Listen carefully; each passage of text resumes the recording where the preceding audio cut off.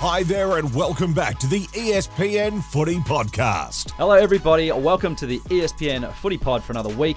My name is Matt Walsh, Jared Barker's here, and Christian Jolly from Champion Data, here to break down another weekend of footy action, round two. And there's plenty to talk about this week. There are some alarm bells ringing down at Whitten Oval. We've been pleasantly surprised by some other clubs, and we've got one key stat from your team from the weekend. JB, how are you this fine Tuesday? Good, mate. Cold. It's cold in here. And I've been complaining it's about turning the cold last in 20 Melbourne. minutes. We are getting into the wintry parts of... We are. I don't handle it well. The well. Sicilian blood in you. I think it is the Sicilian blood. So, Mum, Dad, I don't know what you're doing to me, but I've got to put up with it. I've got hairy arms too. I should be okay. Yes. Does nothing. Well, you're also just in a t-shirt. You could be wearing a jumper. Yeah, a bit warm with the jumper on. A bit cold with the jumper off, so I can't win. But the footy's good. The footy has been hot, you could say, almost keeping everyone nice and warm. Christian, are you a hot or a cold? Do you run hot or cold at home? All right, but it's not almost 20 degrees, so you might want to save your whinging for a couple of months yet. 20 degrees in this room. Well, not in this room. But no, it's a bit fresher in this room. Yeah, a bit early to be complaining about the cold. I wasn't complaining out there, I was complaining in here. Before we get cracking into the main body of the podcast today, guys, something from the weekend we noticed that took your attention, Jazzy? Yeah, something I'll say thanks to one of Twitter's greatest accounts, Sir Swamp Thing, who gave us a nice little stat over the weekend. Scott Pendlebury and Steele Sidebottom broke the Collingwood record for the most wins as teammates, 164 games. So that's a record that was 90 years in the making, I think. Harry Collier and Gordon Coventry played in 163 wins as teammates. That was back in the 30s, so a nice 90-year record that those two just broke. 163 wins. 164 wins. 4 wins. And you'd think they've got another, two seasons maybe potentially together. Yeah. Not a bad effort, is it? Crack 200. Do we have any other stats on the league? Like who's had the most wins together, games played together, anything like that? I haven't found wins together. I don't know if you know that, Christian. Games together, though, Andrew McLeod and Tyson Edwards have played 307 together. I think Hawkins and Selwood were 305. Imagine playing that many games. To get 300 games in footy in AFL is an unreal achievement. Yeah. Imagine being able to suit up with the same person for, 15 years worth of footy. It's unreal, isn't The it? two active partnerships you want to keep watch of is Pendlebury and Sidebottom. So they've played in 269 together. If they play another 20 games this year, they'll go to 289, which is 5th all time. And if they got next season as well, you add 20 to that and they're breaking the record. But Jack Rewalt and Trent Cotchin are 7 games ahead of him. There you go. Good stuff. So, Christian, something from the weekend that took your fancy? Probably a couple. I've got the first irrelevant stat for the season, if you want. So looking at win the stat and win the game, the stat win trends, as we call it. Is it the score? No, well, the score's still at 100%, surprisingly. The only stat at 100%. 18% win the... Play on more from a mark than your opposition, and you only win 18% of the time. So really, too early to make big sweeping calls, but the old sort of looking by the eye and say, yeah, they're moving the ball fast, they're playing on, they've got to keep doing that. Sort of not the way teams are playing. It's keep the ball moving forward, but don't play with such a rush that you sort of don't have time for maybe the offense to get set and things like that. But yeah, as I said, early days, but I think only 2 of the teams that have actually won that stat have actually won the match. So was it again? Play on from a mark. Play on from a mark. So straight away. So take the mark and keep playing on, but before your opponent's got time to set on the mark. So if you take a mark, sort of go back over and then get called to play on, that doesn't count in this stat. This is just take the mark and immediately keep going, either by running or moving it by hand or foot. It just seems to be the bottom ranked stats so far. So we'll keep an eye on that as the season goes on. Just another little one I noticed. I'm sure we'll talk about this team across the pod, but Collingwood at the moment, there's 34 elite players in the competition using our AFL player rating points. 34 players that have played both games, that is. 8 of those are Collingwood players, which basically includes nearly every line on the field besides Ruckman, which Darcy Cameron's not far away from being an elite-rated Ruckman the way he's going early this year. But yeah, like 3 midfielders, a general defender, a couple of general forwards in there. So smashing it across each line. Bloody hell. That's Who's the most obscure player that's rated elite for Collingwood? I don't know if he's obscure. Bobby Hill, again, just brought him in. He's already an elite general forward across his first 2 games. So what he's producing, Tom Mitchell's another one who we want to sort of talk about when we touch on Collingwood. But yeah, probably not obscure. I think they're just the guys that you've been able to watch by eye that are killing it at the start of the year.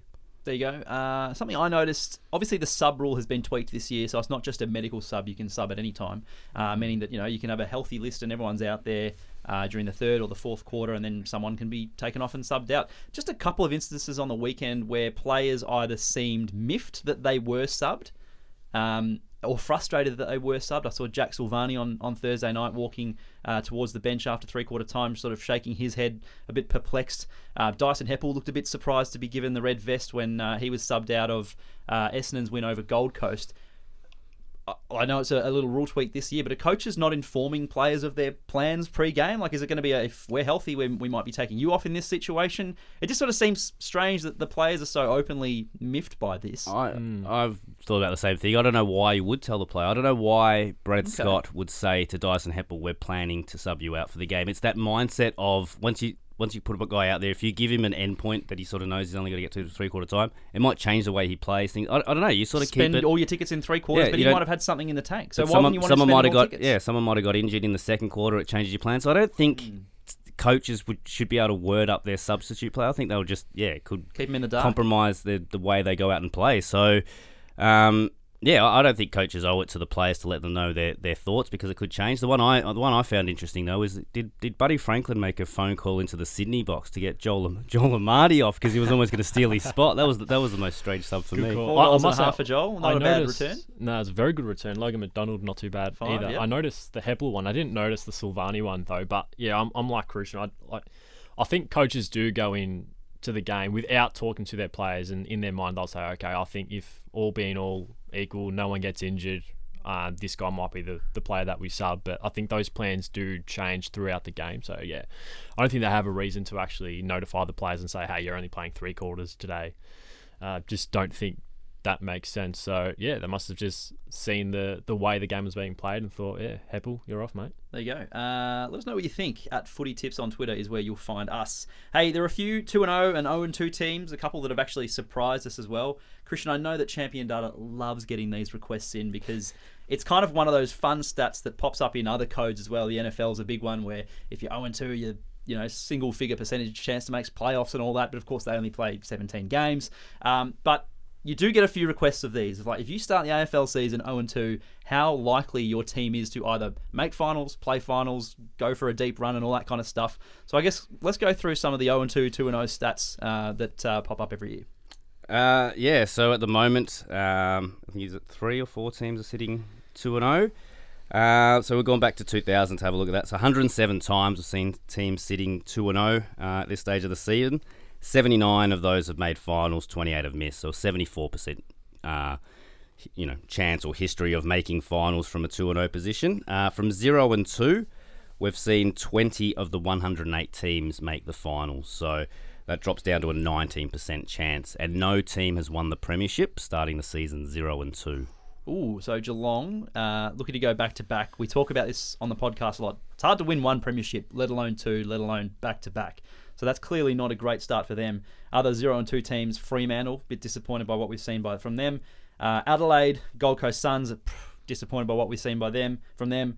The Western Bulldogs, another disappointing team, and the Hawks. And there were those 5 teams that have started 2-0. So Sydney on top, St Kilda, Essendon, and they face off this week. So they're one of those teams are a chance. Well, they will most likely, unless another draw occurs, be 3-0. Or 0-. One of those teams will be 3-0. What does the likelihood of playing finals hit when it's a 3-0 start? Yeah, so 61 times since 2000, 50 of those teams have made it. So, really, really high up. And 7 out of 60 that are 0-3 have made finals. So, again, another loss for the Bulldogs and Geelong this week, and it makes it even harder. So, I've looked at the last 23 premiers. So, again, using everything since 2000. And if you just look at what the premiers have been at round 2, so 0 of them, as I said, have been 0-2. 8 of the premiers have been 1-1. 14 of the premiers have been 2-0. And 1 of the premiers was 1 win and 1 draw to start the season. Lose. So yeah, 2-0, obviously. 14 of the last 23 premiers have started winning the first 2 games. There you go. I know they're not like it's overwhelming, but 60% roughly. Go on, yep. Christian. And I do smile because this year I don't think anyone's actually realised there's a 23rd game this year. So we're playing with an extra game. So every time I get this query, it's great for the past, but I think it's from the the insurance ads. What's the saying? It's past performance may not be a regular indicator of something future like performances. So. Oh, there you go. Jazzy, there are, like we said, a few teams that have surprised either 2-0 or 0-2. Which team has really stood out to you, whether good or bad, through the first fortnight of the season? Whether good or bad, well, the Dogs are probably the most concerning team, I'd say, at the moment for a team as star-studded as them, especially when you go through their lineup. So many gun midfielders: McRae, Bontempelli, Bailey Smith, Liberatore, and this hyped-up forward line mix of an up-and-coming Darcy and Hugo Hagen and Norton, and the aerial prowess that they have. But it's just amounted to nothing at the moment. Doesn't seem to be clicking in that forward line. I know we talked about it in pre-season. Jamara had that really nice breakout game against the D's last year where he kicked 6. We thought he could go on with that, but a couple of down performances. I think he's kicked 1 goal 5 on the season, had 15 touches across the 2 games. So, and look, Darcy's obviously very raw. We know that. He'll come good. Yeah, but it's still the defensive aspect for me. I mean, they're allowing so many inside 50s. This is what's concerning, though, is last year their issue was a defensive issue, and this year their issue is a defensive issue. They're allowing too much score. They can't keep the ball inside 50. They've kicked 5 goals in round 2. The last time they kicked less than 5 goals in a game was 5 years ago. And I talk about this forward line and the midfielders that you have and the supply that you're supposed to get with this kind of group. It's not clicking, as you said. But then when you couple that with the defensive issues and teams just beating up on them and hunting him everywhere around the ground, doesn't look good. And being smashed in contested ball and bottom of the table for kick rating as well, so struggling to get their hands on it, and when they do, they're not using it quite well. So yeah, a whole lot of numbers sort of jump out at you from the page of how bad 18th centre clearances and 18th for inside 50s. Third worst team for scores sourced from defensive 50. We've talked about how important that is in the modern game. They've allowed 66 and 57 inside 50. So you'd think that a few of those turnovers they might be able to start into scoring chains, but not even that. They've got the worst differential of scores sourced from D50 as well at negative 55. So things just aren't going well at the kennel at all. Is there an elephant in the room here that we haven't spoken about? Oh, I mean, yeah, potentially. Bevo? Re-signed again. So this would be his final year under contract if he didn't sign the extension. So you could argue that the heat would be even higher on him if he hadn't have re-signed. Because why do you think they re-signed him? Well, they probably thought, two seasons ago, or less than full seasons ago, he was coaching his side into a grand final. That got pumped by 70 points. Still made a grand final. Tough to do. If my club made a grand final, I'd be over the moon. So I don't know. Like you can talk about this, and the way that they have been playing has been different, sort of a bit sort of meek. Scared. The application hasn't been there. Is that a coaching thing? Is that a list thing? We heard Josh Dunkley, friend of the pod, sort of speak a little bit about some of the attitudes at the Dogs and how that was sort of part of the catalyst of him wanting to move out of there. Maybe there was a bit of truth to it. I'm sure that, he always, what he says and what the club says is sort of somewhere in the middle, that kind of thing. Well, I wouldn't be surprised if they do pull the trigger early on the contract. Like the Dogs have Brisbane coming up, obviously a huge clash, and they could win this week, and then everything we say just means nothing. They got Brisbane this week. But 0-3. Richmond the week after that. Port Adelaide away. Dockers in Perth, who are also struggling. And the only really winnable game from that is Hawthorn in round 7. One to watch, that's for sure. The Dockers, Christian, you're a stats guy, and you guys look at the numbers closely. When the number 0 hit on the countdown clock over at Freo versus North Melbourne, where was the ball? Oh, jeez. You want me to make a definitive Does the call? AFL know where the ball was? It's a really, really interesting one. I look at the way usually a deliberate out of bounds is called, the player kicks it, the boundary umpire has to signal that the ball has crossed the line to go out of bounds, and then the field umpire makes his decision. The boundary umpire clearly had not signalled the ball out before the siren had finished blaring. So the ball may have crossed the line, but the umpire hadn't been able to signal. So because the clock doesn't stop until the goal umpire has signalled a goal. So if the goal umpire is running to see, this is really not good radio, but if the goal umpire is running towards a post to get a ball on a tight angle, the clock doesn't actually stop till he's returned to where he needs to be and has signalled the goal. I'm pretty sure. Yeah, during a quarter. Yes, during a quarter. Correct. Yeah. So you would assume it'd be the same for the boundary umpire. But if you want to get to the technicality, like the AFL has said, the siren probably went when the ball was just the right side. And the umpires were in each other's ears. They were talking. They were saying, you can pay the deliberate once it goes out of bounds, but then they said siren, siren, siren. So they obviously deliberated. Yep. The takeaway I have from this is, right, Freo won the inside 50s, won the tackles inside 50, won the freeze 4, won the hit-outs, won the disposal efficiency, all these sort of like really nice key stats that you think, if you're not ahead when these line ball decisions come into play, it's your own fault. And against a side like North Melbourne, at home, who they should be beating, I don't have a lot of sympathy for Freo. Be in front when the siren goes. Yep. No, the final siren fiasco means absolutely nothing. I mean, they got the decision correct. The umpires adjudicated it correctly, and as you said, they released that ARC vision, which had better audio, which was more aligned with the actual vision that you're seeing when you're watching the game, because it is a little bit delayed. But again, as I said, like and we try to tell our stat keepers the same thing when we're talking about calling the game and towards the end of the quarter. The siren is a guide for the umpire to end the quarter, so the umpire is in control, and what the decisions and signals the umpire is making is what we go by. So again, I was more looking at the boundary umpire going, well, he didn't signal out of bounds before the siren, so they're not controlling umpires as well. Exactly, and it's not so much where the ball is; it's when the whistle is blown for me. The issue isn't the umpires; it's the rule, because if that ball trickles through the behinds or through the goals, it actually counts as a score because the act happened before the siren. That's where I'm a little bit confused. The counterpoint would be that if the siren goes just before someone marks it in play. Last year there were a couple of examples of this.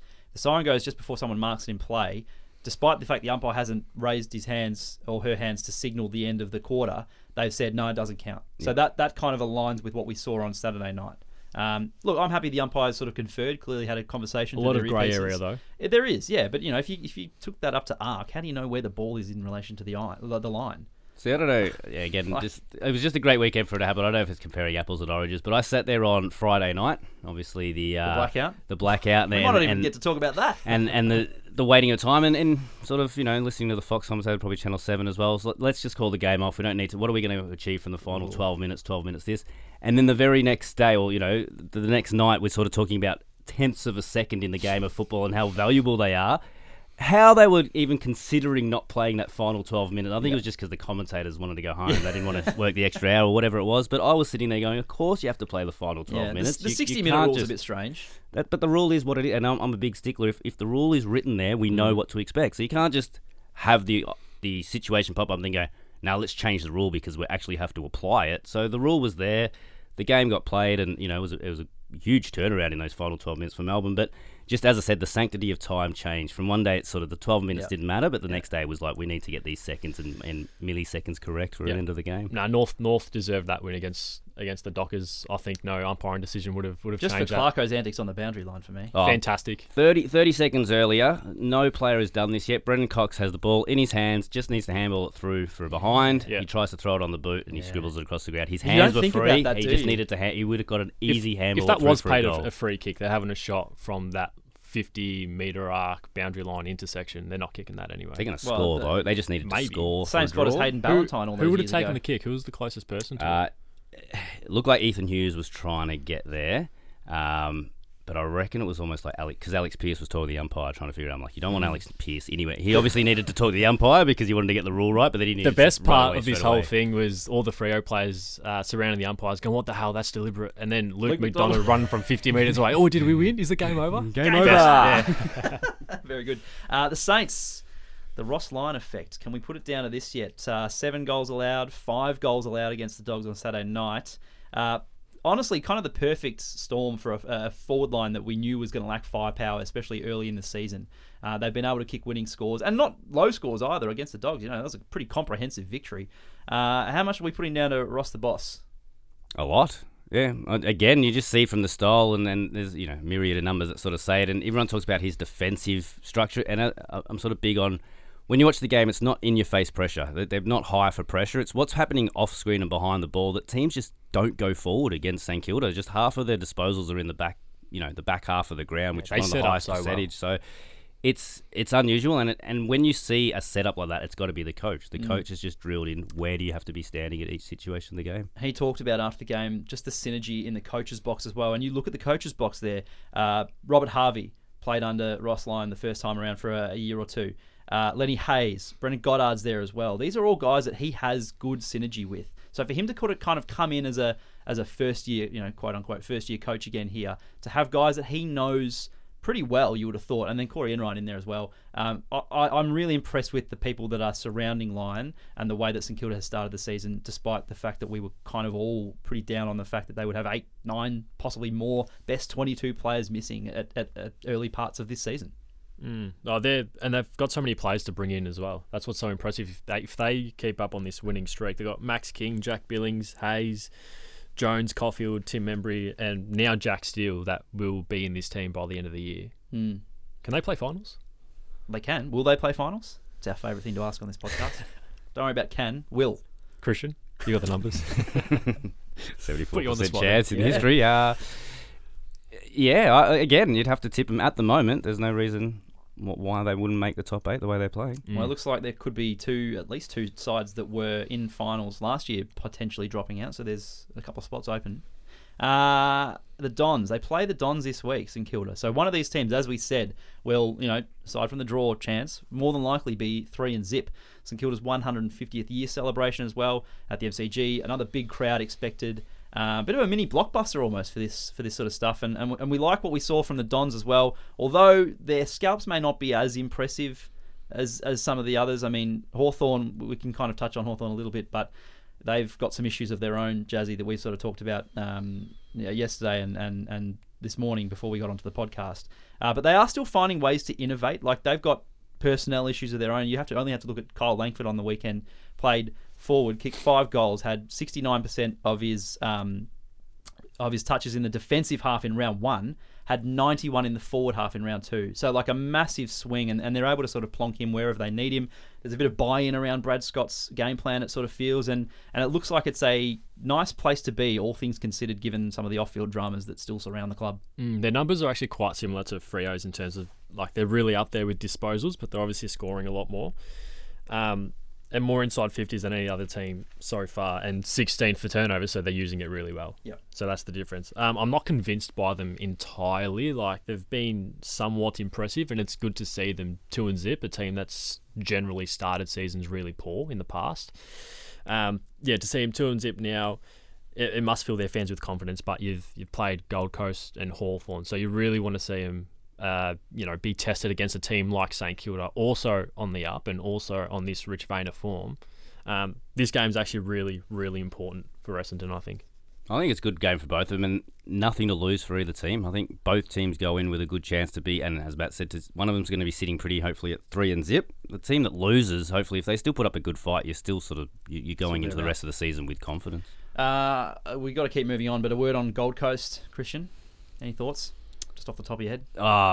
Get into some numbers, but yeah, just lack of effort. Yeah, it's such a weird one. It's hard to put that for a total number. They were wasteful in that third quarter. Yeah, a lot of it was wasteful, and exactly we'll sort of talk about the disposal efficiency in the forward half was one of the stats that I highlighted. But yeah, it was. There was, and again, you just look at it, it's that intangible. There's no player that says, I'll take the game by the scruff of the neck and come with me, boys. It was just, no one sort of stood up and a bit lackluster. There you go. Hey, last week we debuted that new segment, sort of the one telling stat from every team, where we looked at sort of every match and took out the sort of the key takeaway from each of those matches and each of those teams. Christian, the Blues played the Cats on Thursday night. Were very impressive. Managed to actually eke out a close win, would you believe? First time in 4 starts they've been able to do that. And against the reigning Premier, no less. What impressed, or what really stood out about the Blues?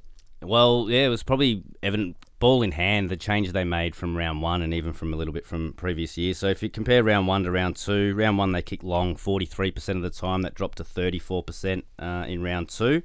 Bit of bigger change in the midfield. So 46% round 1 to 35% round 2. So taking the shorter options and sort of trying to pick their way through the Geelong defence was probably their main one for them across the game. And then, it was just work for 3 quarters and then just hold on for the final quarter. So 18 inside 50s to 5 in that final quarter.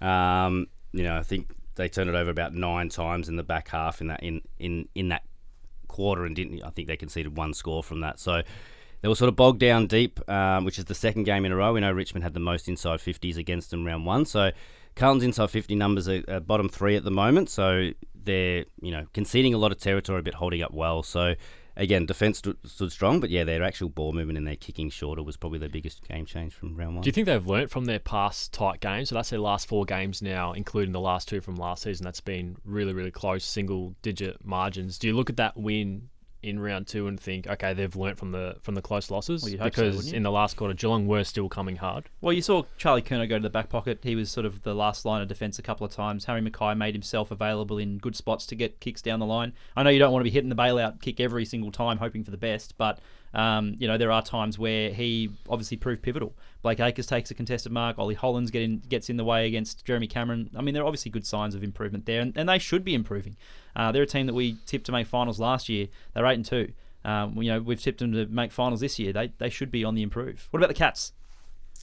Yeah, so they're just struggling to get their hands on the ball. So 57 uncontested marks for the game, negative 41 against Carlton for the game. So 41 fewer marks than Carlton for the game, 36 fewer than Collingwood the week before. So just sort of struggling to sort of control the tempo of games for the first couple of weeks. And yeah, there's 17th for disposal differential across the two as well. So we talked about they were pressing, and they had a lot of inside 50s in that final quarter, but they didn't have a lot of disposals in the forward half. Jeremy Cameron kicked a lot of, kicked four of his five, I think, from outside 50. So they were quite clean when they went forward, but it was Carlton and week one Collingwood that sort of dominated possession against Geelong and were able to sort of get those easy outlet marks. And as you saw in the final quarter, Carlton just had to hang on, and Geelong just couldn't get the ball back off them. Yep. The Lions, we looked at them last week and just how they were beaten in key stats where you would expect the Lions to be extremely strong. You could pick any of about 5 that they improved on this week. Where are you heading with the Lions? Yeah, clearances was the big one. So they were plus 28 clearances across the game. I think they finished that way. I think they might have been plus... they were plus 26 before the break. So I think clearances were the only thing they came out and won after the break. So contested possessions, they were, going to have really big numbers. That sort of got brought back after the break. They got beaten in contested possessions. Inside 50s sort of evened up. But yeah, it was a plus 28 clearances, which is Brisbane's equal best result since 2010. But even just looking at forward 50 stoppages, so each team had 23 stoppages in their forward 50, so they were quite even. Brisbane won 8 clearances from their 23 forward 50 stoppages and kicked 5 goals from those. Melbourne won 0 clearances from their forward 50 stoppages, so obviously didn't score a point from any of those. So it was early on that. I think their first 4 forward 50 stoppages, Brisbane scored a goal from, or 3 of their first 4 at least. So that was just a bonus. The game was sort of played a little bit on their terms, but when you can... you're having the same amount of stoppages in your forward 50 as your opposition, but you're getting reward on the scoreboard. Players like Charlie Cameron, Zach Bailey just came to the fore. I mean, he's so clean in traffic that if you do give him an inch of space, he'll take it and he'll kick goals. So that's what we find does happen. The D's, disappointing? Yeah, so my mouse isn't going down to the next page. So, yeah, again, 38 inside 50s before the break. That was on par to sort of be back to 2015, 2016 numbers for Melbourne when it was really, really dark days. So they weren't generating any inside 50s. So 38 inside 50s up until, I think it was the 10-minute mark of the final quarter. And then in the final 12 minutes, they had 16 inside 50s. So almost had half as many in that final. So again, it's almost, the number for me is that break, the final 12 minutes really, really sort of paved over some of the cracks in those numbers that were starting to appear if the game had just kept rolling the way it was before the lights went out. Jazzy, your Pies scoring prolifically. This is probably a side that we didn't expect to be scoring so prolifically. Almost reminds me of the glory days when the Crows were kicking 120 points around back in Jenkins 2017. 5 a day. Yeah, absolutely. What impressed you most about the Pies, firstly, before we go to Christian? They're just lethal in attack. Yeah. I think they're the best offensive team that I've seen, obviously, in quite a while. At least this year they are. They're the most lethal team. And if you're going to try and beat Collingwood, you really have to outscore them. You have to kick 100+. And if you do kick 100+, like the Collingwood mindset is just... They'll kick 110. We'll kick 120 or 130. That's fine. I thought last year they had a lot of defensive issues, but I think they're holding up quite well in defence as well, and they have improved more than I thought they would. It's only early days, but they're going to be pretty hard to beat this year if they keep on attacking the way that they are. They've just got so many weapons now, and a lot of it comes down to their new recruits like Bobby Hill that Christian mentioned earlier, but also Tom Mitchell in the midfield, a fit Taylor Adams, and they're getting it out to the guys like Crisp and the Dacos boys who are really relishing. Yeah, so we talk about sort of the fast and furious scoring. So 16.8 disposals per goal on the weekend, which again, it's sort of, I looked at the last 6 or so years. So there's 2,844 games. If you look at 2 teams in each of the games, so the 2,844 since 2016, only 17 times has the team had fewer disposals per goal than Collingwood, and a lot of those are earlier on in 2016, 2017 when the game was a little bit faster and higher scoring than it is now. So yeah, 16.8 disposals per goal, number 1 so far this year. There was 3 teams that had lower last year, but again, it just sort of shows you their fast, quick ball movement. And just another one we spoke to. We know Collingwood probably last year the issues were around the contest. They were probably second to the ball and more counter-attacking as a team. There were plus 57 contested possessions just for this week. One of the best teams this year, and it's Tom Mitchell, who's 15 contested possessions per game is equal fourth Collingwood. Very much like George Hewitt and what we're talking about Carlton. Bring him into the team, give him one clear, you are going to be our leader in this one area. Yep. And it just brings, how good side bottoms form's been since then, feeding it out to the two Dacos brothers, etc., etc. So the flip side, Ken Hinkley was extremely disappointed in his side for the contested ball. What'd you say? Negative 50 something? Negative 57 from the game. So it was a 91, a negative 91 swing from the previous week. So they were plus 30 odd against Brisbane the week before, which was one of their best results. They normally pride themselves on that stuff as well. Yeah. That big brute midfielder that they've got, Wines and Willem Drew's a big body. Boak, I know he was a sub on the weekend. And it's one of those stats, again, I didn't have time to sort of get my head around how to sort of, look at this in number-wise, but a lot of the times when it's plus 30 at half-time, the other team sort of comes back and it sort of just evens itself out, and you'll see the team that dominates in the first half might end up at plus 35, plus 25 by the end of the game. This was just 4 quarters. It just kept going up and up and up, and Port just weren't able to arrest it at all. There you go. The Crows and the Tigers was actually an interesting game because that kind of did swing back and forth a couple of times.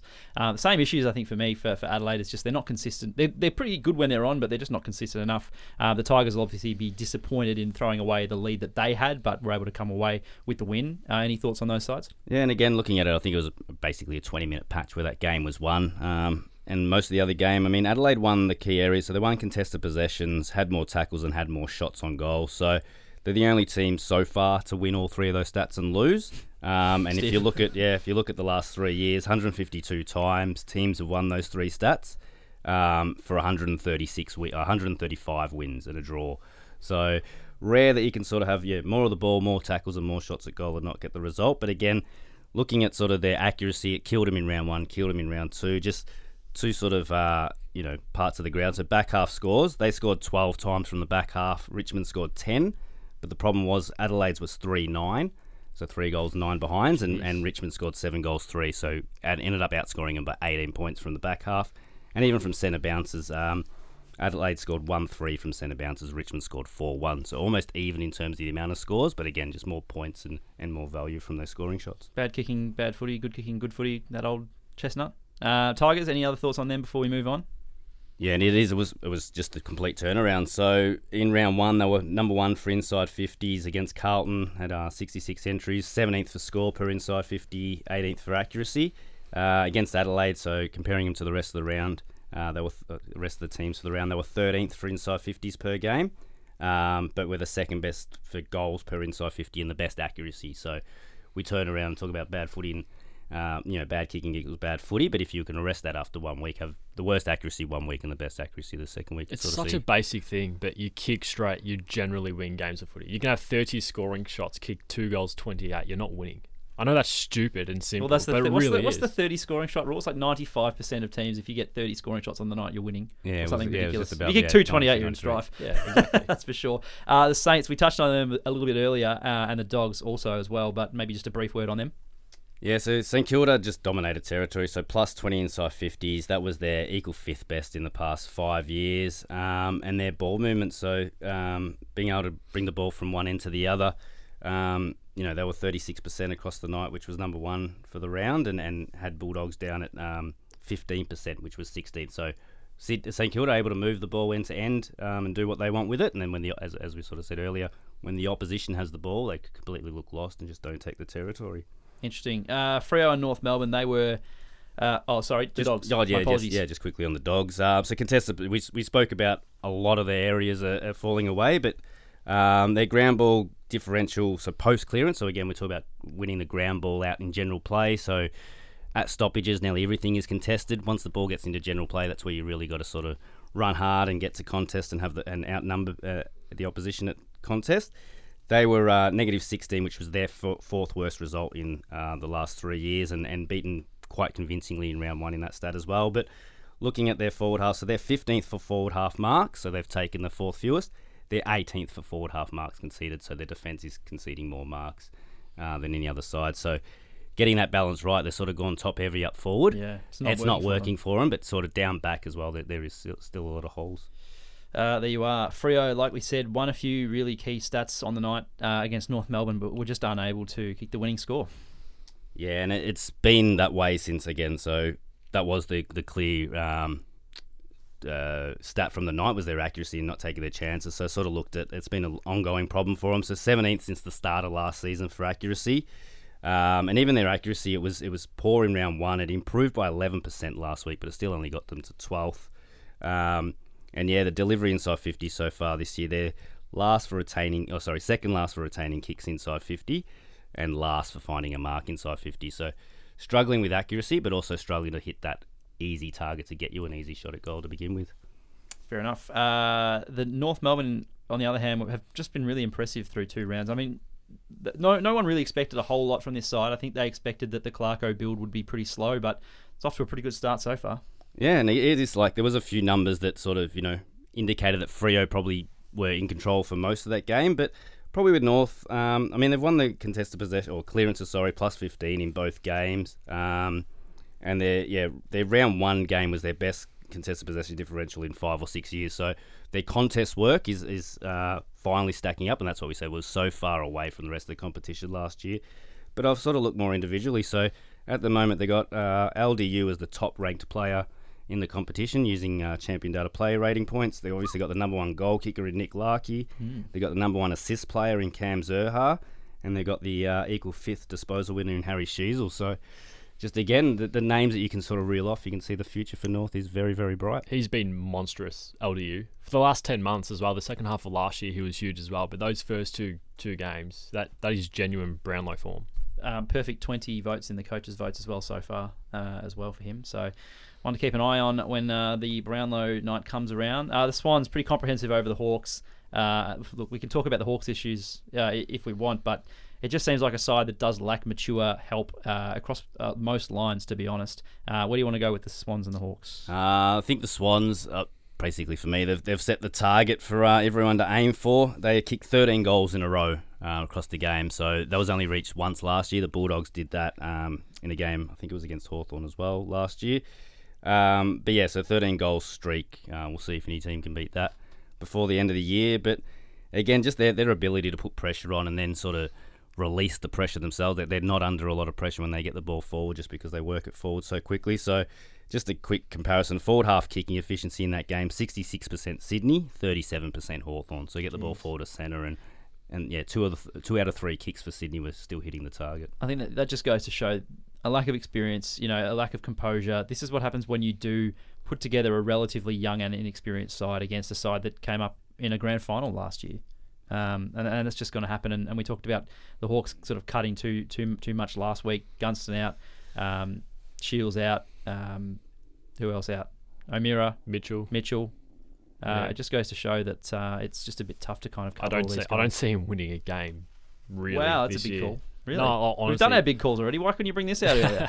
No, look at their team, seriously. Is any opposition coach, when they sit down during the week and going through their opposition analysis with their staff, who are you looking at Hawthorn's team and going, oh yeah, we've got to put some effort and work into him. We've got to try and stop him. Which player is someone trying to stop at Hawthorn? It's a good call. Yeah. I don't think they have one. So, I mean, every other team has at least one. The low watermark, to use an expression of yours, was 2 wins last year for the Wooden Spooners. 2 wins? Less? More? Yeah, I had them as my biggest drop. As I said, they had 8 wins last year. I think 3 wins would be a pass mark for them. The thing is, I've set myself up here because I know they're going to beat North this week. And then, the quickest egg on face we've had on this podcast. Nah, they'll win less than 2. There you go. Bombers and the Gold Coast Suns, we touched on them a little bit earlier, but just a quick word before we keep moving on. Yeah, so we talked about Gold Coast and their ball use. So 60% disposal efficiency in the forward half was the lowest of the round. Oof. But even just looking at differential, so they were negative 18 for tackles for Essendon, so they weren't tackling better than their opposition, and they were negative 9% disposal efficiency to overall ball use. So not putting the pressure on, and then when they were having it, they were just butchering the ball. So it can't happen when you're under the roof on a perfect Sunday afternoon. I'm sorry, it's just not good enough. You should be like hitting up your targets inside 50 with a lot more efficiency, and to just be that far behind in those sort of markers, it really disappointed me because I tipped them as well. I thought, last week's loss to Sydney, I thought was going to be really disappointing, and they'd come back and actually show that they're a side that can actually do some damage in 2023, post some wins, post the 11-12 wins that they might need to potentially make finals, but they were incredibly disappointing. And the ones that I spoke about earlier, they're number one for mark play on percentage. So as I said, the stat that stinks, that could be the one that lines up. And again, Essendon, if we want to talk about them. So, yeah, the Richmond Blueprints are 342 metres gained by handball, which is the second most of any team for the round. But then also their pressure rating. So we talked about, their first week game, Hawthorn. We spoke about they're going to be a low-pressure team, Hawthorn, trying to keep the ball out in the open. So Essendon probably got drawn into that game. So they were 16th for pressure rating in round 1, but stepped up to be 4th for pressure rating in round 2. So showed that if they need to put the pressure on, they can. A good number for them, but a watch number for me is their forward half turnovers. So 32 forward half intercepts for them, so winning the ball back in their forward half, which is the third fewest of any team. But they've kicked 67 points from these, which is number 1. So if they're intercepting the ball in their forward half, they've scored 53% of the time. The comp average is 33%. So at the moment, if they get their hands on the ball in the forward half, they're cashing in and getting scores. But again, we sort of talk about reverting back to the mean and things like that.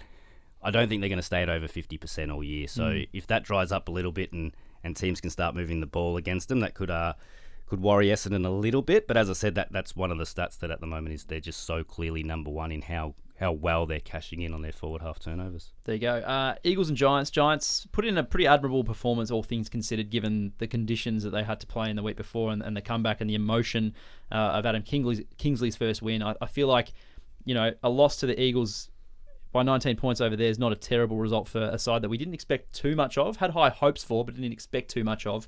Look at the stats of this game in particular as well, and the eye test sort of showed it. It was pretty evenly matched for most of the game, I thought. Yeah, I thought that, and again, the one number I looked at, it's probably a smaller number that you look at, so the overall game, there wasn't anything that was clearly in one team's favour, but just the ability for West Coast to win the contested ball and break out of the stoppage. So GWS had a tackle efficiency of 51%. So again, I think comp average is high 60%. So they were last for the round. So they just weren't sticking their tackles. They were just sort of getting hands to West Coast, but allowing them to sort of break free or still get an effective disposal away. So yeah, for the Giants, for me, it was probably just looking at some of the defensive pressure. They moved the ball quite well again, end to end. They were pretty potent once they got it inside 50. But yeah, just their ability to stop West Coast breaking out of the stoppages was the main one. And then we talk about West Coast. Have they changed? They go sort of forward with their handball. 95% of the time they kick the ball forward, which is their second highest percentage across the last 2 seasons. They kick long from a set position. Their third highest in the last 3 seasons. And sort of they scored again. They scored from 51% of entries in the end. So again, faster ball movement. It was only the third time in 3 years they've been over 50% scoring rate once inside 50. So and you look at who cashed in, someone like Jake Waterman probably would appreciate those quicker entries. Oh, the amount of times he got out on a lead and had 30 metres, 40 metres clear space in front of him would have just worked in perfectly for him. So yeah, one to watch West Coast. They're actually starting to move the ball a bit faster, which could lead them to kicking some high scores. Big derby this week. Oh, is it ever? Derby. Don't get the West Coast and the Freo fans all over you on Twitter for that one. Palmer. Oh, that's going to open a can of worms. Last week, we were on the pod, Jared, talking about concussion and the Cozzy Pickett incident, the Shane McAdam, the buddy. We're again talking about concussion. Again, this is 13, 14 days after lawsuits were revealed that we're going to be hitting the AFL when it comes to concussion, and it's Nathan Broad who... Look, it was a pretty ugly tackle on Paddy Parnell against the Crows, and it was just one of those incidents where you look at that, and Nathan Broad knew he did a terrible thing. He's going to cop a lot of weeks for it. It was unnecessary because it was close to the boundary line, and it's just that 2 or 3 motion tackle that we want to see eliminated from the game. Yeah, this is a horrible action, I think, and I said it last week again when we spoke about Cozzy Pickett, but I'm someone who will always defend a football action. If something is a part of our game, it's a part of our game. But that tackle wasn't a part of our game. And as soon as you now pin a player's arm, which you're taught to do as a youngster, you're taught, wrap up his arm because then they can't get rid of the footy. But as soon as you do that, you also have to realise that you have a responsibility to the AFL talks about, to show a duty of care for the player that you're tackling. Parnell had none of that because, again, you pin the arm, you wrap him up. The thing with the Nathan Broad tackle is we always speak about, it's that second motion of throwing them down that the AFL is trying to eliminate. This wasn't 2 motions. This was like 4 motions. So you pin the arm, he's wrapped him up. He spins and turns, then sort of swivels and then slings him. There's so many motions to it, which makes it a really, really bad tackle. I was watching that. I got a headache just watching it. Seeing Parnell lie there on the ground. I was seriously getting a headache, so I can't imagine what he feels like. And the point of this is we don't know what effects this tackle is going to have on Parnell down in the future, and that's the problem. Right. And that's what the issue is. And this is why the AFL needs to make a statement and ban Broad for at least 4 weeks. This is worse than Cozzy Pickett, and I slammed Cozzy Pickett last week. I'd rather get bumped in the head than get my head thrown into the ground via a sling tackle like that. Yeah, it's interesting, and we've talked about precedent on this podcast before. I think the AFL just needs to throw out precedent. Now that we know a bit more about concussion, the effects of CTE, and how it does affect players later in life in particular, you can't be looking at, and I'm sure that, when it goes to the tribunal tonight, depending on when you're listening to this, the lawyers will argue that Bryce Gibbs got 1 game or got a fine 4 years ago when he put Robbie Gray into the turf, and there'll be all these kind of things. I'm sorry, that's now done. We need to reset 4. That, and that way you can eliminate. If you're out for a month, then you get to think long and hard about doing these acts, when really all that needed to happen to show a duty of care, as we talked about, was he just needed to run him over the line because it was so close to the boundary. It was just a shocking incident. No need for it. If we see that again this year, I'll be shocked. And the player who does that will probably be shocked at themselves as well. And I know Broad is quite remorseful already, but it's just one of those things you can't be doing on the footy field. He obviously, there's nothing like malicious about the tackle, but it is the wrong thing. It's a horrible act, and he's got to go. But you see, you just said we're not going to see another one this year, but we saw another one on the weekend with Ryan Burton. That's true. Yeah. Well, again, look, hopefully these are the first 2 rounds of footy. I just think the AFL needs to send a message, and once the message is sent, the players will start to get it a little bit more. We're getting into a red time of this podcast. That is sponsored by Subway. Jazzy, it's time for Is the Hype Justified or Is it Hyperbole? The segment where I'll say a statement. You tell me whether the hype is justified or it's hyperbole. My favourite segment. It's great, isn't it? We should be concerned about the Cats at 0-2. Hyperbole. I know Christian's got the damning stats of 0-2 teams, but I don't think it's going to concern Geelong. Christian mentioned it before. They're not controlling the footy. They are winning a lot of clearances. They're second for clearances overall, but after they win the clearance, they're just not maintaining the footy, and they're not controlling the game overall. That's their issue. I think a lot of that actually stems from their back line as well. You've normally got Tom Stewart's the general down there who sets them up, Jack Henry, Kolajasny as well. De Koning's on 1 leg at the moment. Hawkins is underdone. Look, it's not great being 0-2, but they've played 2 pretty good teams, 2 teams that I think will push for the top 4, if not make it. And they've got the best home ground advantage in the competition, in my opinion. So they'll come good. No concerns for the Cats. Fair enough. Christian, as a rusted on Carlton supporter, I'll throw this one at you. Collingwood will be everyone's second team by the end of the year. They're not going to be my second team, but I'm not going to enjoy it. But I'm on board. Them and Sydney, I think, are clearly at the moment looking like the 2 best teams in it. Again, early days, round 2. Funny one. I think you got to love the way they play, and you got to appreciate it. But there's still a bit of me that just remembers they are Collingwood, and I'm not going to jump too much on board. But going to be the best team to watch for a number of seasons, I think. Yeah, Matty, I got one for you. 85k at the G. That's what we're going to see between Collingwood and Richmond. Oh, the hype's justified. They'll get 85 to this. Massive Friday night. Richmond undefeated. Collingwood undefeated. I mean, the draw's in there, I know. Bit of a technicality. What's Mother Nature got in store? Well, that's a good point. So we do this live on the pod. Let's have a look at what the weather looks like on Friday. It will be, cloudy and a top of 20. Perfect Melbourne autumn Too cold weather. for Jared. I won't be there. No, they will. That's a massive game with a massive crowd, 2 big clubs in Melbourne.